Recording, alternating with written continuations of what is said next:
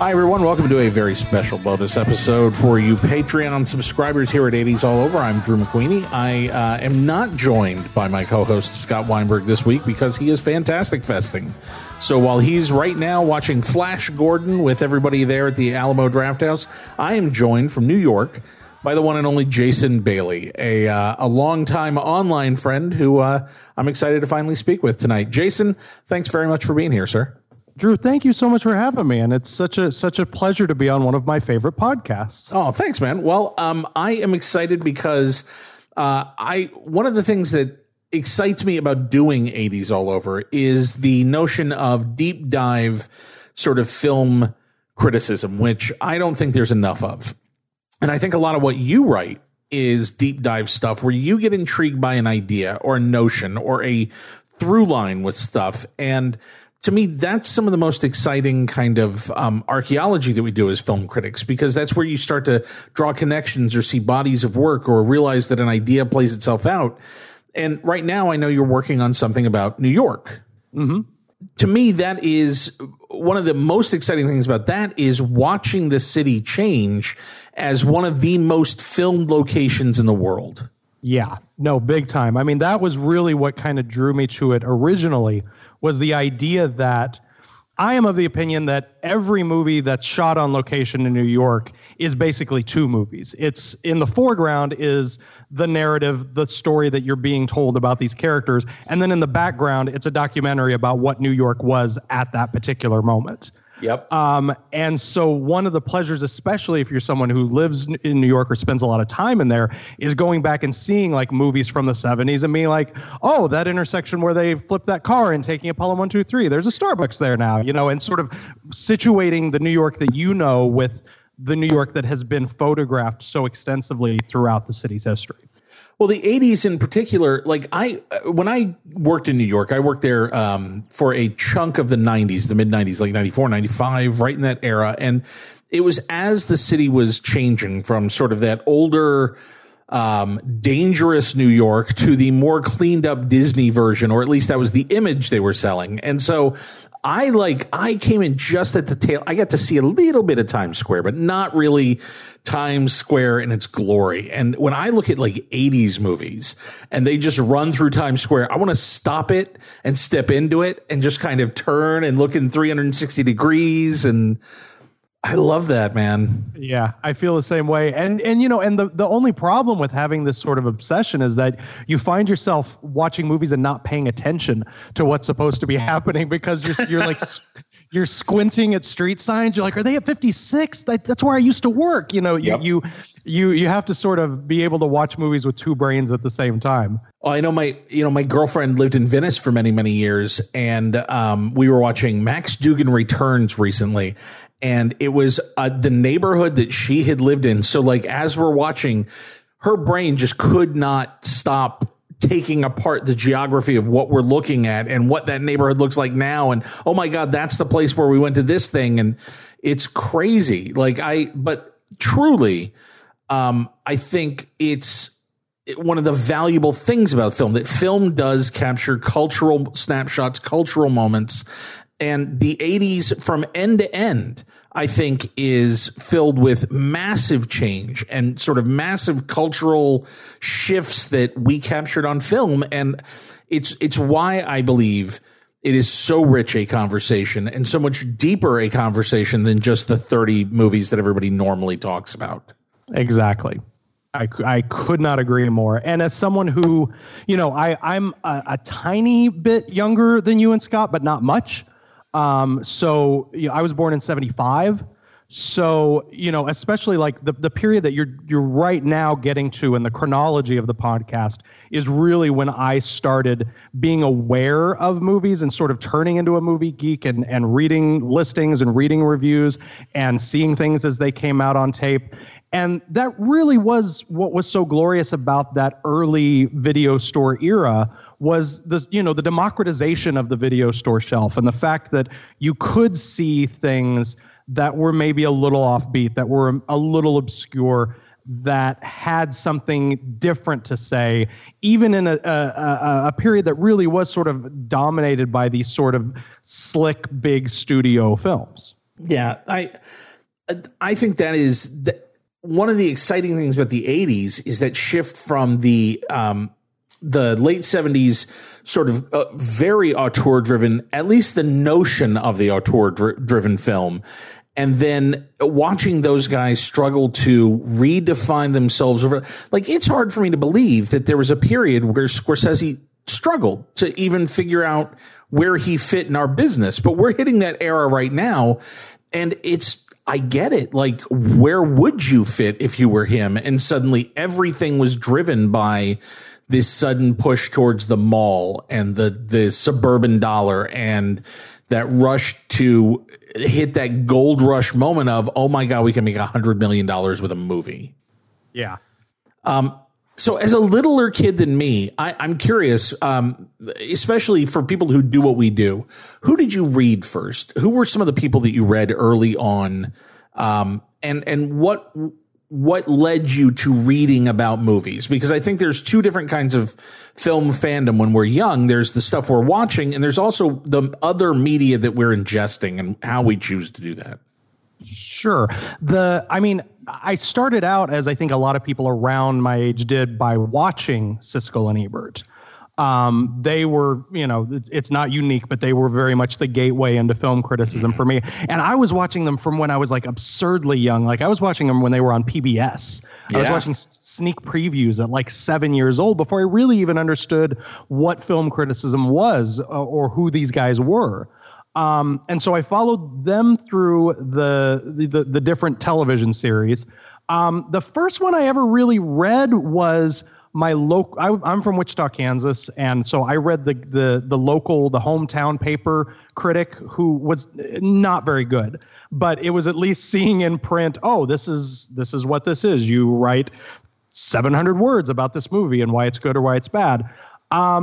I think the first critic I was actively reading was Ebert, not through, I didn't have access to the Chicago Sun-Times or anything, but my birthday's in November, and starting with, I want to say like my 12th birthday, I asked for the movie yearbook every year. Oh, nice. Okay. Or the movie Home Companion, as it was originally called.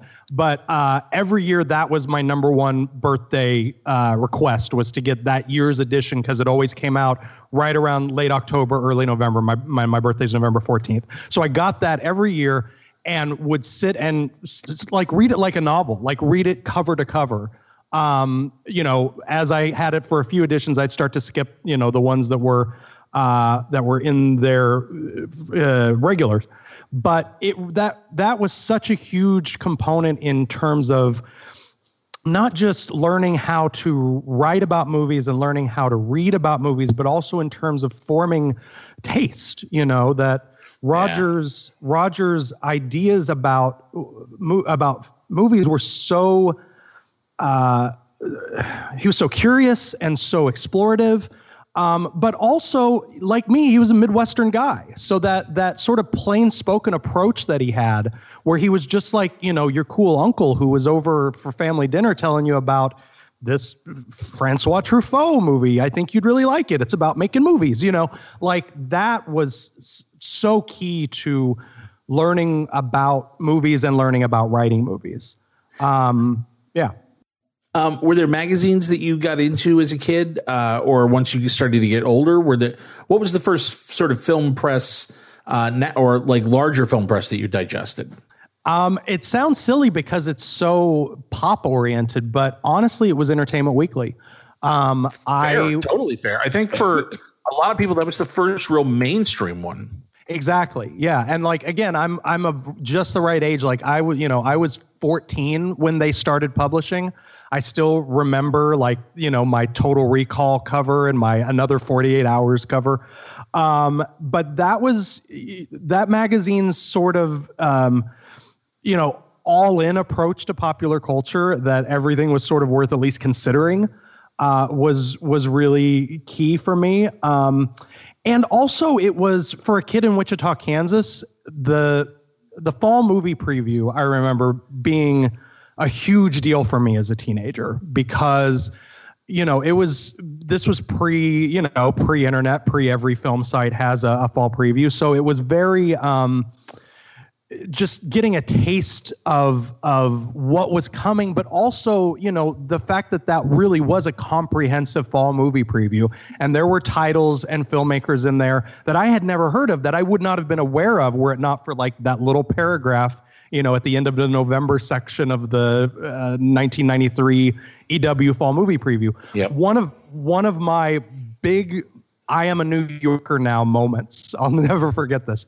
We moved to New York in August, late August, early September.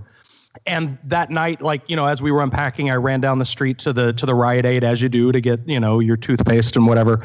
And the Entertainment Weekly fall preview was on the newsstand at that Rite Aid. And I picked it up and I took it home. And I remember sitting in bed with my wife, reading that thing cover to cover and realizing about halfway through, holy crap, I can see all of these movies on the day they come out now. Yep. That is a thing that they do far less of now in terms of the advertising, but it used to be a knife in my heart when a TV commercial would come on for a movie. I would go, oh my God, the commercial would get to the end and they go, in limited release this Friday. And I'd be like, oh no. In select cities this Friday. Oh, and it's not a select city and I know it. Wichita was never a select city, Drew. It never, ever was. We were never selected. Yeah, the closest I lived to a select city was when I was in Chattanooga and Atlanta would get things sometimes. And we would drive down specifically to see things. That's where I saw Stranger Than Paradise, because it was not in not where I lived. So, all right, well, listen, one of the things that we do is we have guests on and we ask them to bring with them lists of movies that are not the accepted canon, because yes, we're about to do our June 84 episode, and we're going to talk about Ghostbusters and Gremlins, and there will be plenty to say, I'm sure. But I'm more excited that month that we finally get to do the Pope of Greenwich Village. So that to me is the thing that makes this so much fun, is when we get to those months where, we're going to talk about, the 5 or 6 things that you absolutely know. And Birdie also came out that month. So let's do Birdie. That is what is getting me through some of these truly insane months we're doing right now, is knowing we got the little gems coming. So I want to know, and I love that we don't ask the guests to tell us ahead of time. We just do it on the air. So hit me with your first one, Jason. What's your first 80s gem? Let's start with one that ties into the run-up conversation, in that it is both a great New York movie and a movie from Scorsese's kind of wilderness period, and that is After Hours from 1985. A terrific sort of wind-up, go all night. New York is terrifying. Tribeca, Soho, downtown New York, dark comedy starring Griffin Dunne and, Rosanna Arquette and John Hurd, and just a terrific ensemble cast. And Cheech and Chong, one of Cheech and Chong's only Martin Scorsese movie. Isn't that an amazing crossover? The fact that they can say that they were directed by him and mean it. When I was working in New York, one of the nights that I was there, the company that we were working for wanted us to experience New York as a series of strata, as a city that has this face that it shows you, and this face that it shows you, and this face. And so one night, the people that we worked for set it up so that we had some security with us. And they sent us on a tour of the city that progressively got skeezier over the course of the night, where it started at a club that anybody could get to. We went to the Limelight at one point. We ended up at the Vault for a little while. Things started to get much darker and weirder.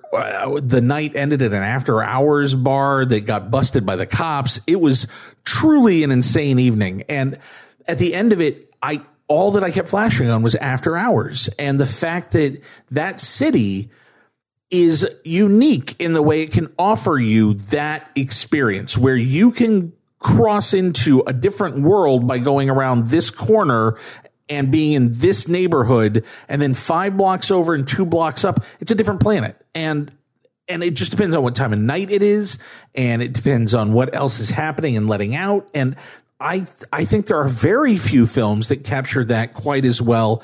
And I didn't know it for a decade after I saw After Hours, but it was one of those things where at the end of that night, I just went, oh, Oh, that's an even better film than oh, wow. Okay. I get it. It really can feel like this. Yeah, no doubt. No, it really grabs something sort of unique and scary about the city and about what New York movies were at that particular moment. Because one of the things I really get into in the book is there are movements of New York cinema, particularly when New York production really took off in the mid 60s. Because it was a boom in production that was near simultaneous with the city going into the toilet.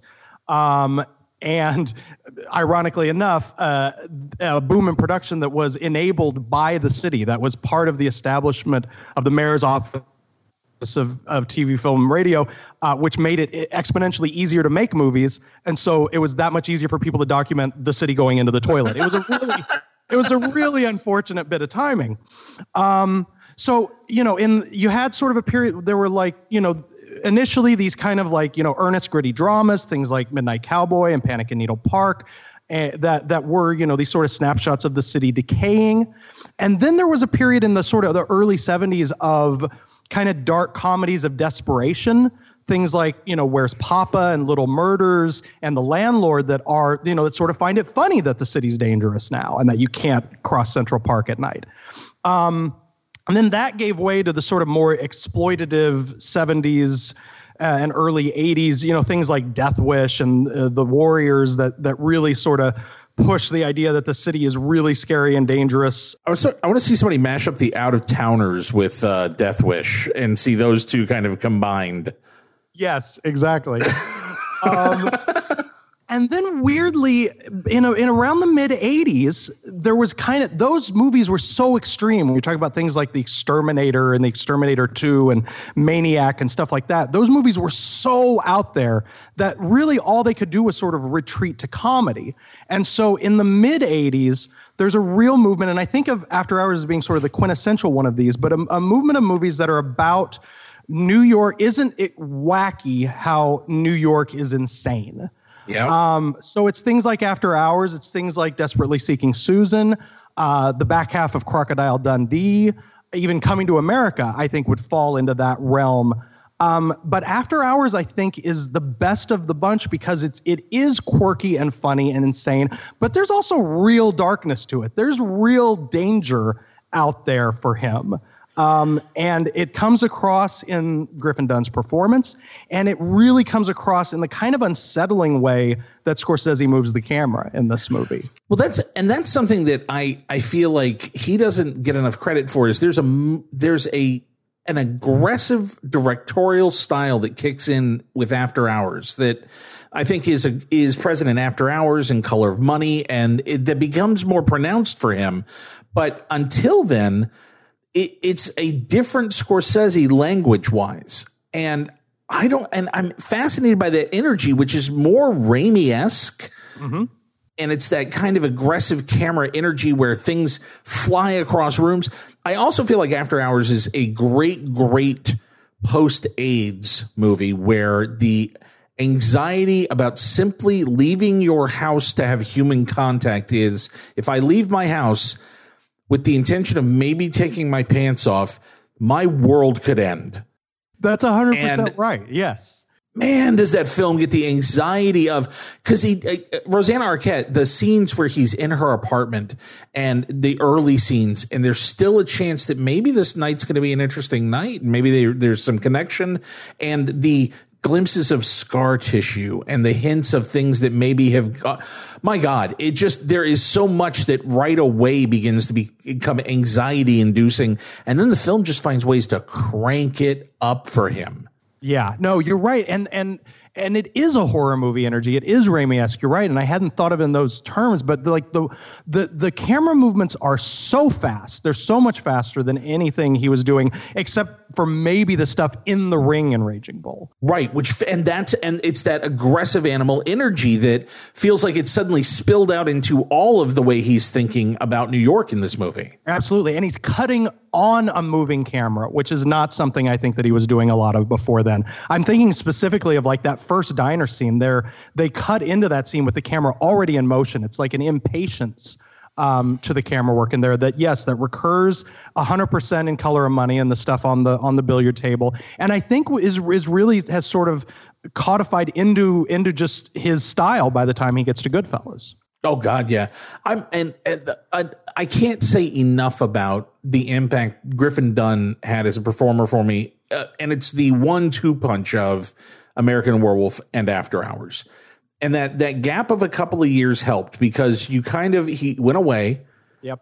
And you're like, okay, I guess Griffin Dunne, that was sort of the one, and then he kills it in this, and the idea that that's really it as far as the substantial body of Griffin Dunne's work. There's a lot of smaller Griffin Dunne performances, but those are the two front and center, oh my God, performances. And he's phenomenal in both at embodying a guy who knows the world's going to shit on him. And he's right. He's not paranoid. He's right. It's going to. Yeah. Can I tell you it's not a good movie. I'm not going to make a case for the movie, but you know what else he's kind of great in? Who's That Girl? Believe me. Anybody who had to go up against her in that film at the height of her, aren't I adorable? No, you're not. And I give him every bit of credit you can give an actor for standing his ground in that film because she's an unstoppable force that runs over him. Yes. Yeah. Yeah, it's something else. I can't wait to get to that one, man. All right, so After Hours, I cannot concur heartily enough, and that was one that I remember taking my dad to see. And 20 minutes in, he leaned over to me and he goes, "I'm going to be an American ninja. Catch me later." So that's the only reason I know they came out at the same time is because my dad bailed to go see that. No After Hours for him. Dudikoff all the way, man. Yeah. All right. Should I? Next one. Yeah. Let's do the next one. From 1988, the dramatic debut for one of the ubiquitous comic actors of the 1980s, Clean and Sober, starring Michael Keaton. Ooh, this was the first Kathy Baker film that I really sat up and went, "Who the fuck is that?" Yeah. Well, yeah, it was interesting because it reunited her and Morgan Freeman. They had appeared together in Street Smart, and then they both have supporting roles in this one. It may have been the first movie I saw Morgan Freeman in because I was not quite old enough to see Street Smart when it came out. And really, I was a little bit too young to see this, but if I may be a little bit personal, it is a drug and alcohol recovery story. And my mom and my stepdad at the time were both in recovery. They both met in recovery.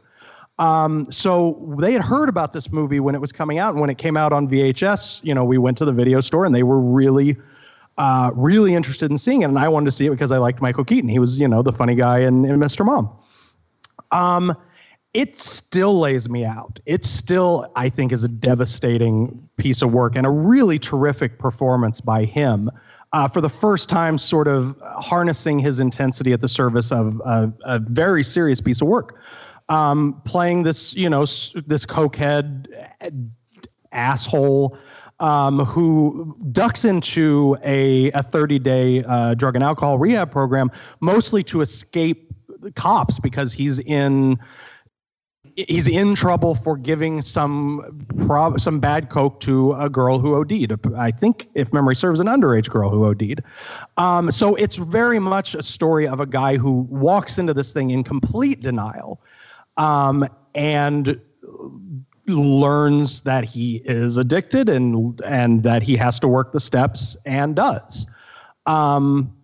This sort of template for the recovery drama has been fairly well worked, but this was one of the first films to really see it. And it is, I remember my mom and stepdad at the time saying that it is very close to the program as they knew it. It does get into a romance a little more quickly than is encouraged in AA and NA, but that the portrait of working the steps was really struck. One of the things that I found fascinating was that I was such a Moonlighting fan. So while it is clearly the jump for Michael Keaton from what we thought of him to a more serious Michael Keaton, it was also a huge shift for Glenn Gordon Caron. And it was such a strange shift because I thought of him as a guy who, okay, if he makes the jump to movies, what we're going to get from him is going to be that kind of fast comedy that's sort of witty. And I think it was a real shock for people that went into it because of either the star or the writer director. And that was, and I think it's definitely one of the things that works for the film in some ways. When you cast a guy like Michael Keaton at the height of his sort of manic energy and his, him being the embodiment of that particular archetype, which, by the way, I want to write about. I believe there's a book in this archetype, the archetype of the asshole in the 80s, the white entitled, I'm going to kick a door open and walk in singing a song that I'm listening to on my Walkman, and everyone's going to find it adorable, even though it's the worst. I am the worst person. But these guys were given to us as the sort of role models.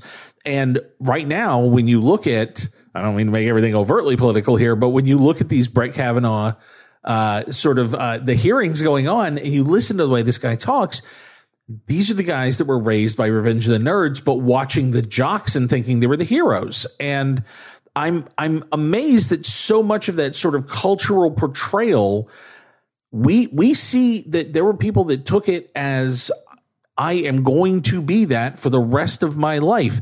I still run into that dude who walks into the room and thinks he's in Night Shift and is adorable. And it's horrifying. And so I think Michael Keaton playing this part, this is that moment where he takes that character and shows you sort of the rancid underside of it. Yeah, no, there's a scene in this movie. It's I think still some of the best film acting he's done. You know, he's great on the phone. He has a bunch of great phone scenes in the paper and, you know, and in some of the comedies where he can be on the phone and he's doing his half of the conversation and that's all you need. There's a scene about acting skill. It's a very particular acting skill. You're right. Yeah, definitely. And there's a scene about halfway through where he escapes from the facility and he tries to go to his office to look for coke and to look for money, and he can't find either. And he calls his parents and tries to talk her into taking out a second mortgage on the house to loan him money that he owes. And it's an incredible one-sided scene. You never see or hear her. You just see him sinking further into desperation. And then at the end of the scene, he looks up and there's a cleaning woman in the office who has watched and heard clearly the entire thing, and the shame that just washes over him is it's a real good scene. I love movies like that. We just talked about it goes up on Sunday, but we just talked about in the March episode Harry and Son, the Newman film, and it's an okay movie. It's fine. You can see the things that I like about Newman as a filmmaker, and you can see all the things that were frustrating about as a filmmaker in the movie. But there's one scene. And every now and then when you see one of those movies and that one scene is so goddamn good, you really do just want to make people go, you're like, all right, just watch it for that, man. Just watch it and you'll see. You'll know when you get there. And yeah, it'll knock you flat. Yeah, I am fascinated by Glenn Gordon Caron, by the fact that guy came out swinging so hard and then on film just couldn't really put it together. I went to 2 different test screenings of Wilder Napalm. And boy, you talk about a movie that I saw 2 radically different cuts, and it was clear both cuts, nobody at the helm. Like, he did not know what movie he was making. And then you see something like Clean and Sober, which is so simple and so direct and so honest and unadorned. Like his Moonlighting stuff got more and more sort of self-aware and winky. And I think there's a danger in that kind of writing. And this is very stripped down and very real and well observed. I agree. Okay, so next movie on my list is another of the 80s white guys of that ilk trying his hand at something a little more serious. And that's from 1986, Gary Marshall's Nothing in Common. Ooh, okay. starring Tom Hanks and Jackie Gleason. This is a movie that I mostly, harbor such affection for because it was in such regular rotation on HBO circa 1987, 1988. But it's a really, I think, heartfelt, intelligent, funny, and moving piece of work. I remember it being, and I think I trust my memory on this, that it was a little bit of a bait and switch, that the original trailers very much pushed it as a Tom Hanks and Jackie Gleason father and son comedy. Look, they're getting on each other's nerves, because the premise of the movie is that his parents get a divorce as he's this like super successful yuppie ad man, and he basically has to like parent his parents. Yes. And that would have been enough for a movie, honestly. And the first half pretty much is that movie. And Gary Marshall, at that point especially, was perfectly capable of that kind of movie. And then it takes a turn and becomes something more serious in the second half. We find out that Jackie Gleason's dad is diabetic and hasn't been taking care of himself, that he's very sick, and that his son like actually really is going to have to take care of him. And also finds out some really sort of insidious things about how his father treated his mother. That's the best stuff in the movie. That has permanently screwed her up. Yeah. And there's a scene where he goes to visit his mom. She's hanging out at the bar where he hangs out, hoping to find him, because she just went on sort of her first date as a single woman and is in tatters. Eva Marie Saint plays it. With all of the sort of sensitivity that you expect from an Eva Marie Saint performance. It's a really tough scene about the roles that men and women were expected to play at that time when they were married and when they met. And then there's a scene after it where Tom Hanks goes to his dad's apartment and lays into his dad for what he just found out.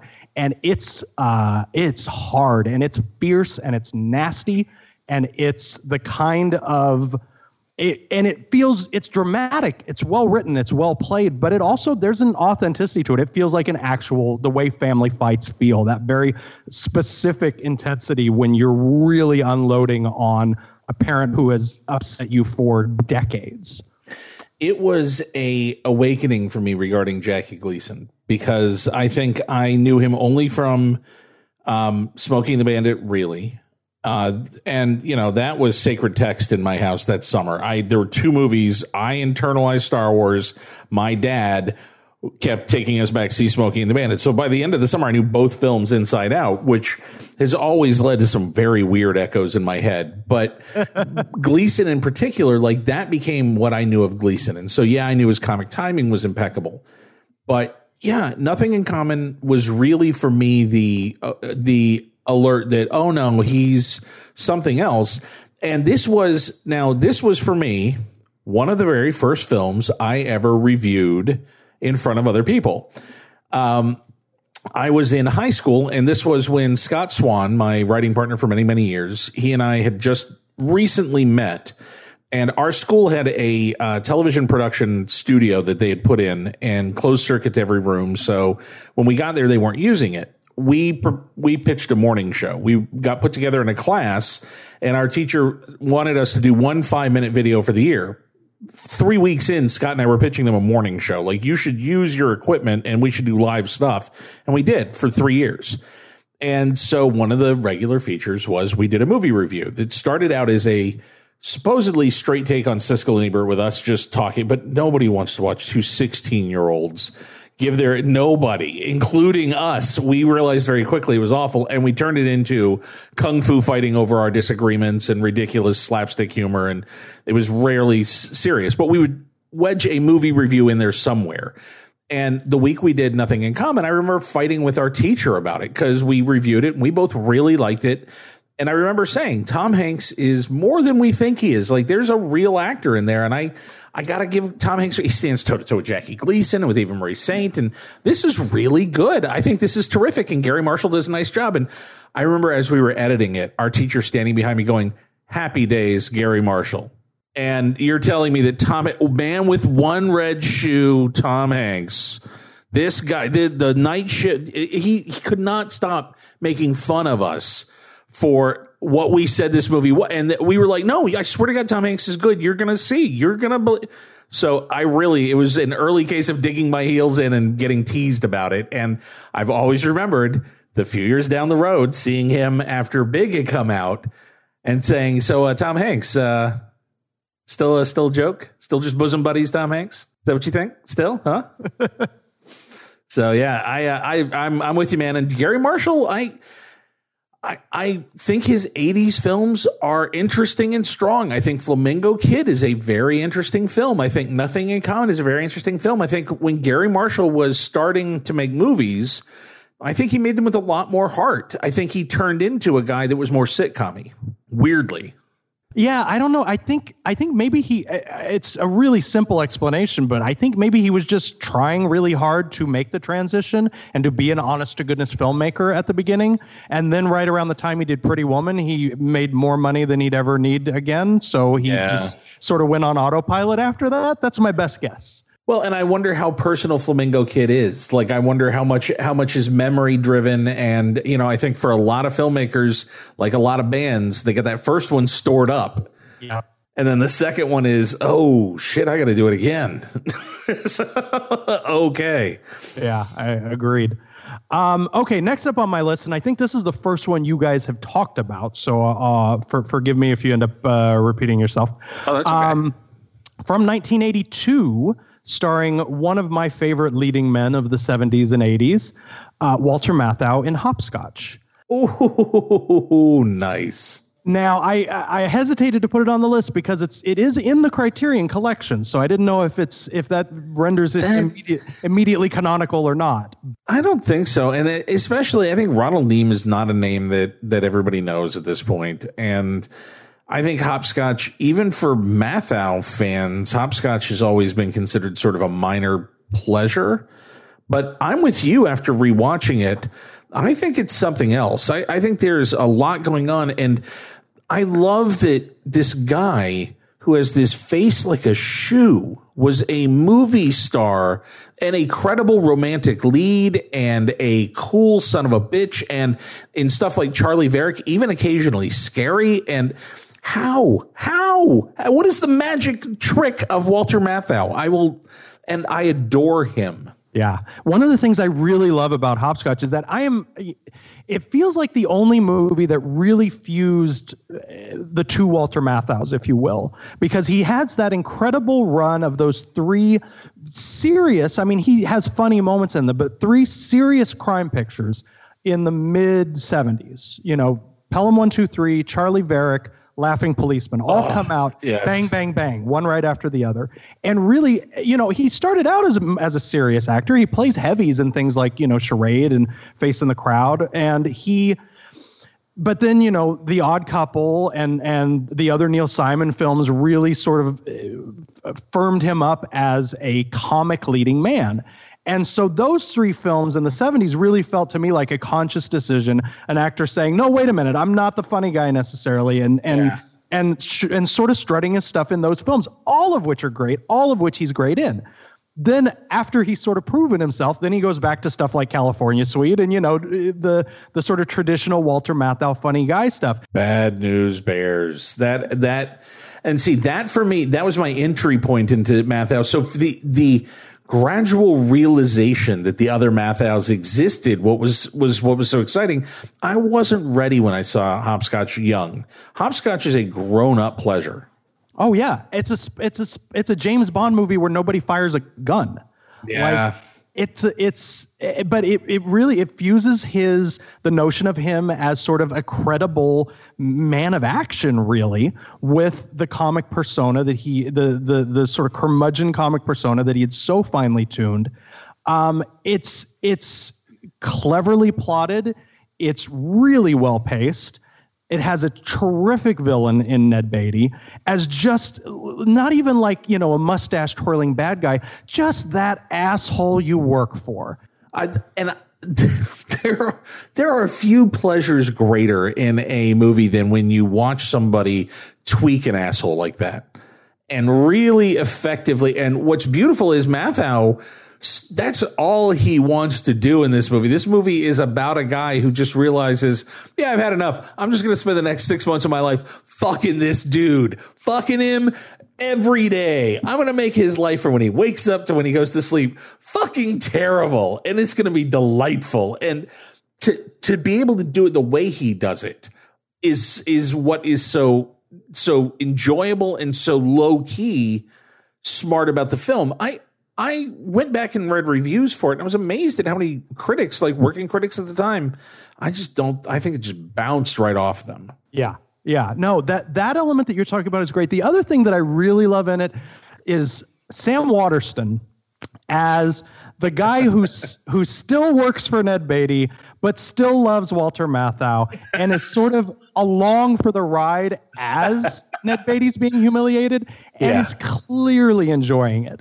The scene where they're outside the country house, the way that Sam Waterston says, "They're shooting up your house," is one of my favorite line readings from maybe the decade. It's such a great, the twist of plotting that makes that scene happen, and the way that Sam Waterston responds to it is mwah. My other favorite memory about this movie, and this is a stupid personal thing, but the first time I ever saw it, my dad was not like, he wasn't like a big time, like movie guy the way that your dad was, but he was a young father. I was a teen pregnancy. My folks were 17 when I was born.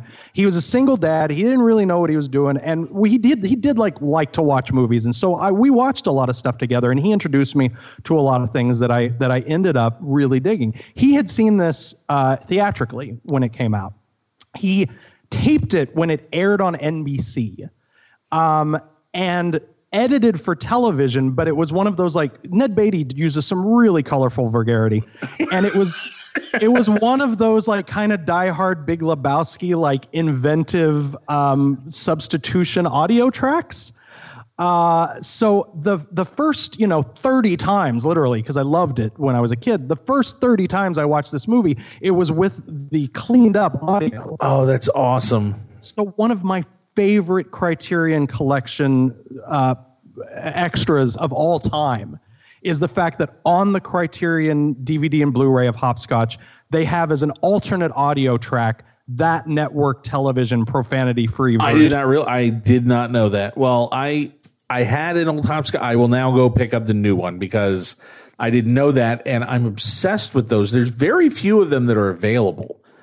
And still in circulate. Out of the great ones, I really want to track down the Do the Right Thing. Oh, wow. Oh, God. And Scarface, both of which I watched when they aired originally, jaw on the floor at what they had to do, at the acrobatics of it. But there are movies that I encountered the same way. The first time, either through the TV cut, or this is another thing that is unique to people sort of from our era, where I couldn't go see an R-rated movie, so my first encounter with it was the Mad Magazine parody. Oh, yeah. And then you finally see the movie, and you realize, shit, they pretty much got it all in there. I pretty much saw the movie when I read that thing. That was something that I can't even explain to people who never had that happen, but it's a really weird way to experience a piece of art. Yeah. I don't know. I have a real affection for that cleaned up version of Hopscotch. I put that one on occasionally. I will pick it up now specifically because you brought it up. I think that's awesome. Yeah. Next on the list, another one. It really does. A lot of these, because of the age that I was, end up being stories about how they were introduced to me by a wise grown up. From 1986. My stepdad, who I mentioned before, was a huge Talking Heads fan. He loved Talking Heads. They were his favorite band. And he played some for me, and I didn't really understand it, but I liked the way it sounded and so forth.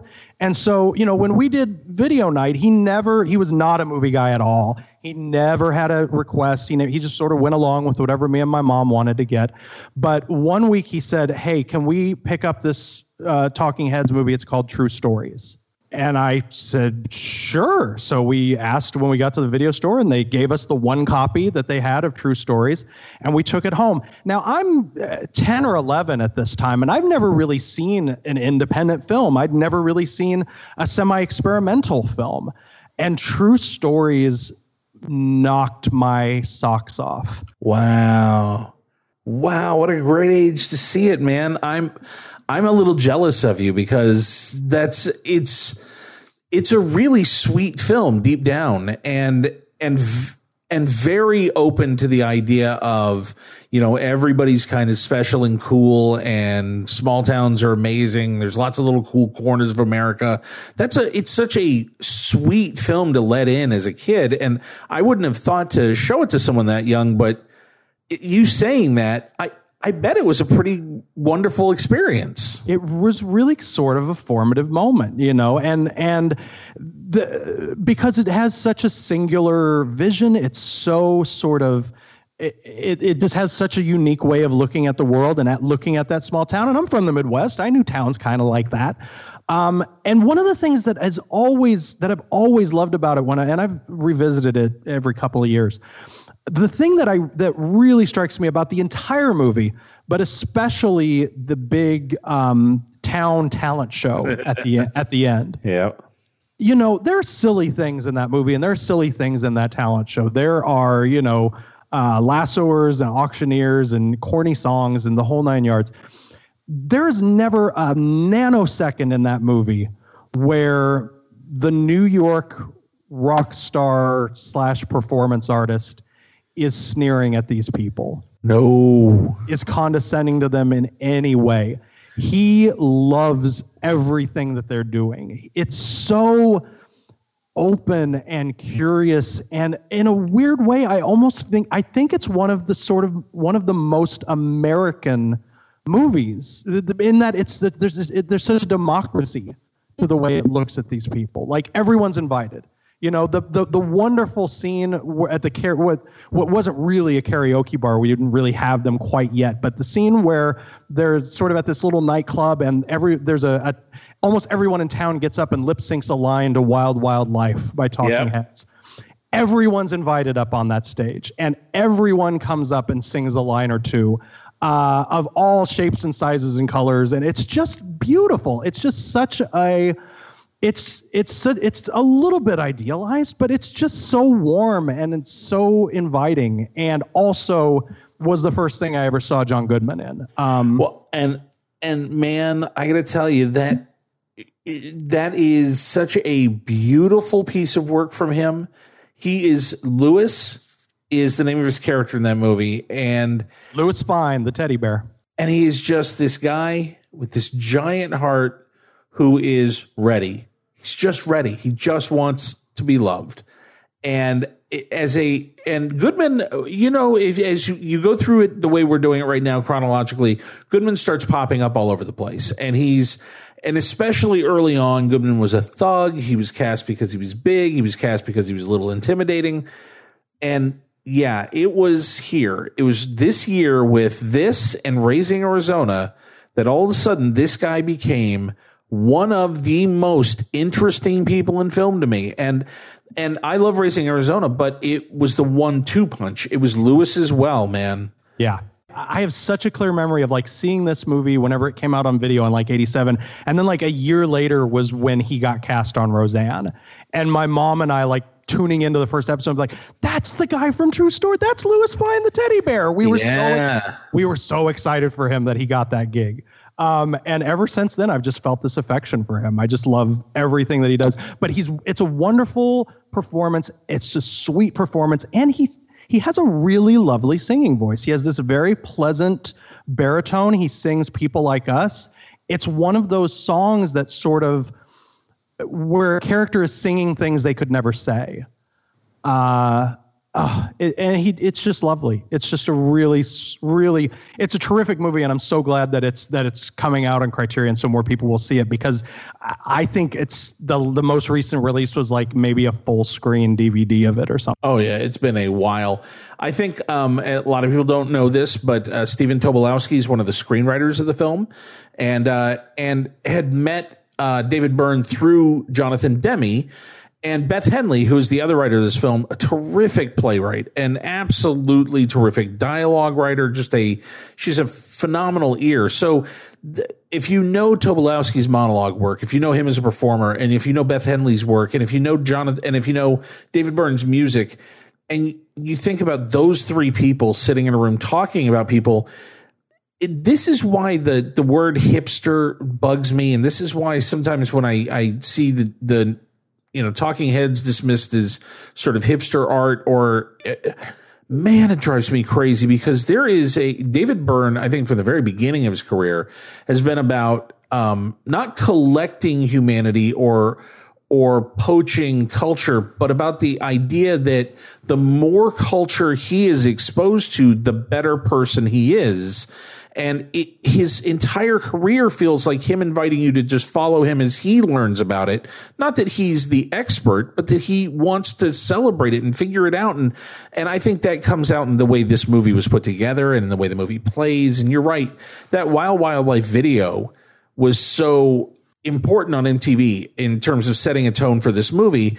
And yet, as big as that video was, the movie just, it never got a chance to really connect. It never got a major release. And you say that you took home the one copy the store had. That was how you knew that movies were relatively obscure. If the store got one copy, right? Okay, at least it got the one, and a lot of times you wouldn't get the one, and you'd have to find the one store in your town that had that one copy of that one film. Whether it's this one or Penn and Teller Get Killed, or, there's movies that just were almost mythical. And in the home video era, you really had to go looking for that store that would take a chance and order the one. Yeah. So. Yeah. It was, 1986. It was a Warner Brothers picture. They didn't know how the hell to release that movie. They had no idea what to do with that movie. No. And they'd had, I think they made some money off of, Stop Making Sense. I think that put some coin in someone's pocket. And so they said, well, okay, David Byrne kind of has some sense of what he's doing. And videos, this is what we're starting to talk about, this sort of rise of MTV and how the influence is starting to really be felt by 84. By 86, the notion of an MTV movie, a movie that you're selling primarily through MTV, didn't seem wildly crazy. It just never really worked. It was a myth. It was one of those things that, yes, there were movies that were huge hits that also had monster videos. I don't believe any movie worked only because there was an MTV video. Right. Okay. Next up on the big 80s faves list. All right. We're going to do two more. So I want you to pick the two that you're really like feeling great about. All right. Here we go. This one, not really a critical hit at the time. I don't know how much goodwill anyone else has for it. But I will always have a special place in my heart for from 1985 Stephen King's Cat's Eye, which I find to be I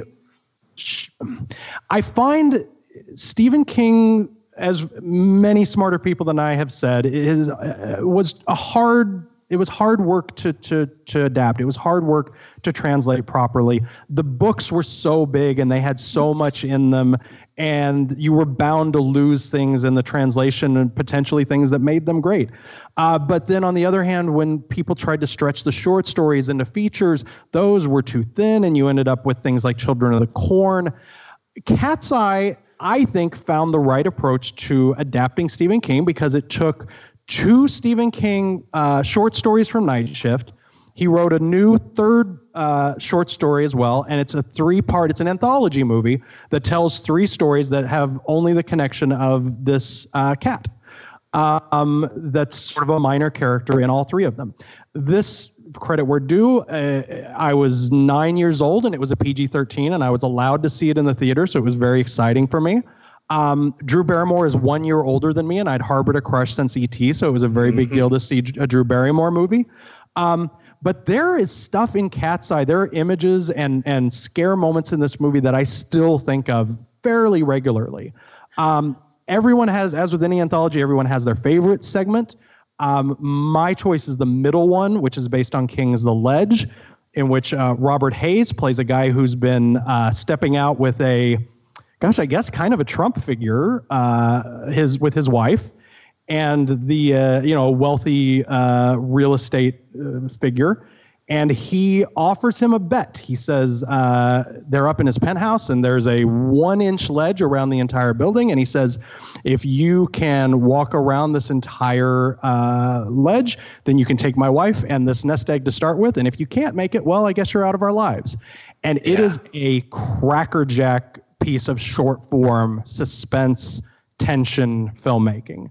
The other two segments are pretty good too, and cases can be made that they're the best one. But that's the one I tend to think of a lot as someone who is deathly afraid of heights.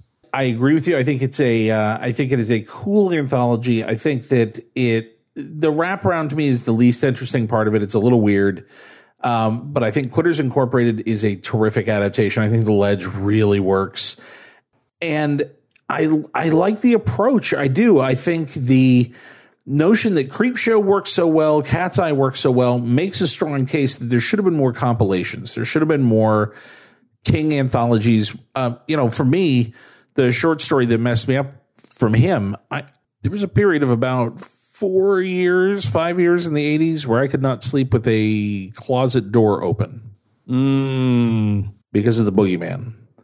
That short story messed me up when I read it because I was, I think, 9, 10. Oh, that's too young to read that, Drew. Wrong. It was wrong. And oh my God, it did a number on me. So his shorts, and that's what I love, is his shorts. I think his voice has always been his greatest tool. Stephen King is one of our greatest storytellers who doesn't always tell the best stories. And that's just him. That's one of the things that makes him who he is he can talk past the ending of a story by 400 pages. He can, miss his own theme and not stick the landing. But the endings are, to me, where he has his biggest problems. So when you're dealing with the shorts, he always has his punch loaded right up front. And it's why something like The Jaunt, if that had been in an anthology film like Cat's Eye 2, I think The Jaunt would be one of those things that people talk about 25 years later. And dude, the ending of that thing where the guy comes out and he's older. Oh my God. Do you remember that? Yeah. He knew how to punch at the end of his shorts. Yeah. Well, he's telling campfire stories in those, they're stripped down. They're basic information and they're delivered with a real punch. And that's what I think the best parts of Cat's Eye do as well. I really agree. We just did Children of the Corn, and it's the moment where he really starts to stumble at the box office because the adaptations start to get looser and not quite as focused, and the filmmakers start to get lesser, and it's a big jump down from De Palma and Cronenberg and Carpenter to the dude that made Children of the Corn. And yeah, man, it really starts to get tough. So Cat's Eye is a nice spike right in the middle of this. Yep. And then my final selection for this evening, perhaps my most controversial, from that same summer of 1985. So, 9, 10-year-old, the lens of nostalgia, et cetera, et cetera. But I find myself more and more, even after writing a book about him, going to bat for Richard Pryor and Brewster's Millions. And let me tell you why. Interesting, because here's, by coincidence, even though we haven't gotten 85, I did rewatch it not terribly long ago. So I'm very excited to have the talk. Here's the thing about Brewster's Millions that I liked it when I saw it because I was 9 and it was an 80s comedy and it was a PG, which was great. I could go see it. I didn't know from Richard Pryor really at that point. I had seen The Toy and Superman 3. But none of really the good stuff yet. So it was kind of an entry point for me with him. He's funny in it. Him and John Candy are good together. It's a let's spend a lot of money movie. There are clever moments in it.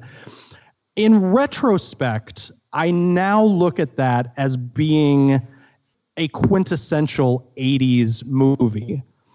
In that, in so many of these films and in so much of the era that the films were capturing, the topic really was conspicuous consumption. It was a greed decade. It was a flash decade.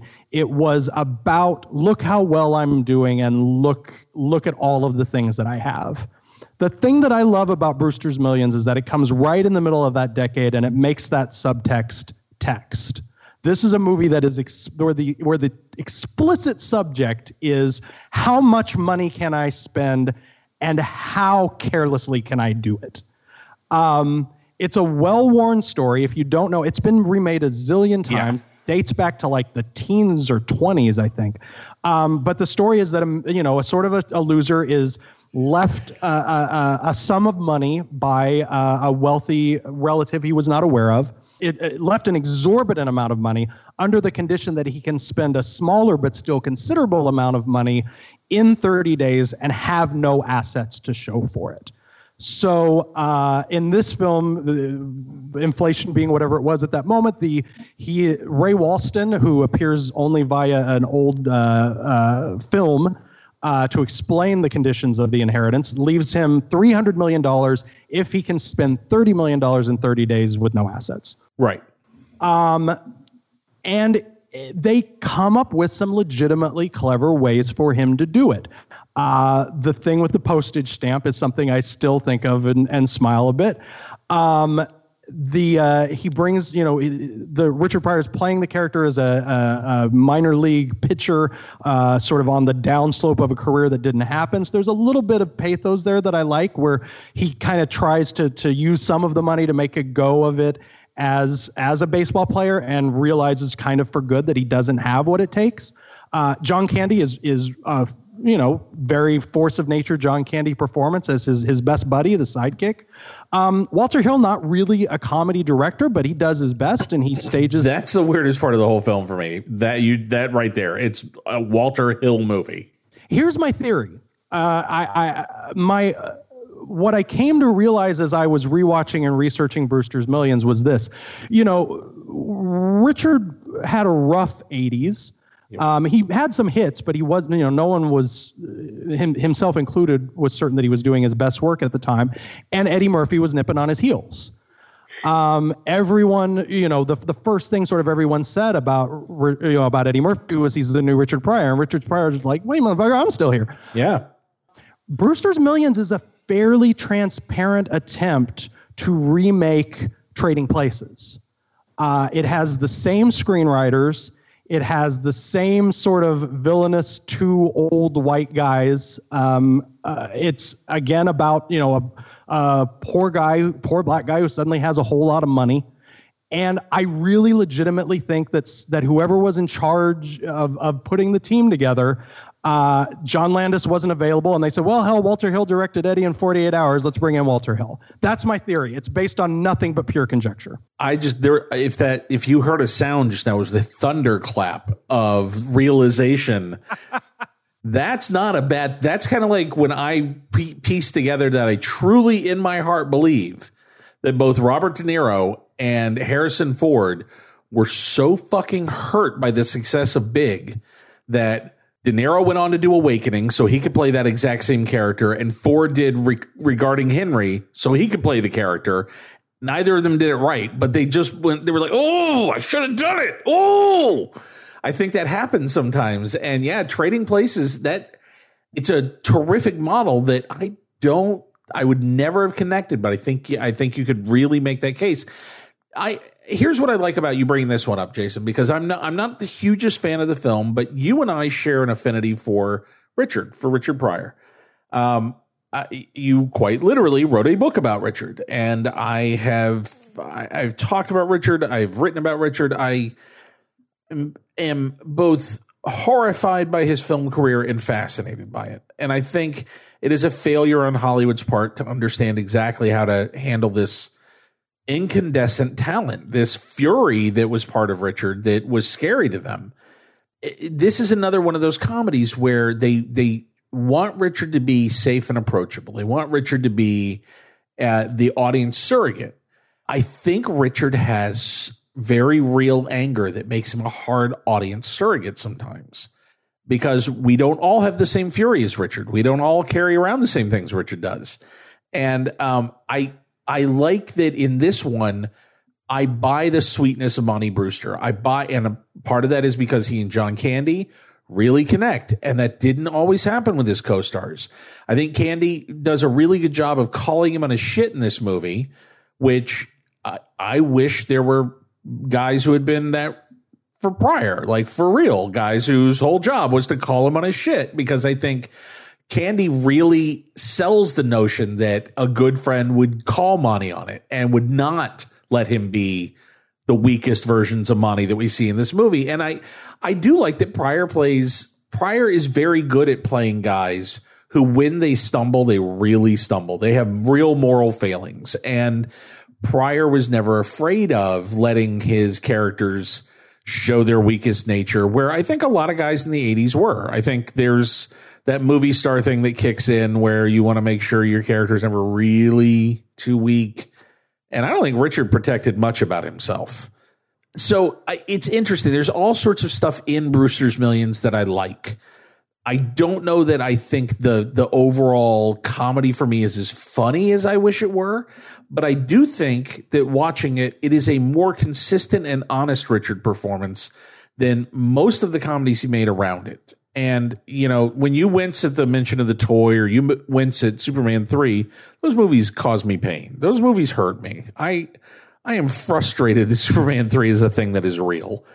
I used to have it on the list with stuff like Moving or Critical Condition. And no, I don't think it's that at all. And I apologize for the times that I've lumped it in with them, because I think there's more going on, and it's the little stuff. It's the supporting performances. It is the fact that Walter Hill understands that it is a 30s film at heart, and that class thing that is going on is a thing that really hadn't happened in film since the 30s. That was the last time that we had the conversation about class. And I think the 80s tried to have it, and money won. In the 30s, the humanity won. And in the 80s, the money won and said, shut up. We'd really rather just watch movies about conspicuous consumption. Right. And like I say, you know, part of the reason too that I have such affection for it and fascinated by it is because of the subtext, not just of this movie, but I think it's also really interesting that, you know, in later years, Pryor was unapologetic and openly admitted that a lot of the decisions he made and a lot of the bad movies he made in the 80s were fueled by paychecks, were fueled by how much money he needed and how much money he was being paid for them. So looked at that way, I think it's also really interesting that the three films that we're talking about here, The Toy, Superman 3, Brewster's Millions, are all also movies that are all about making money.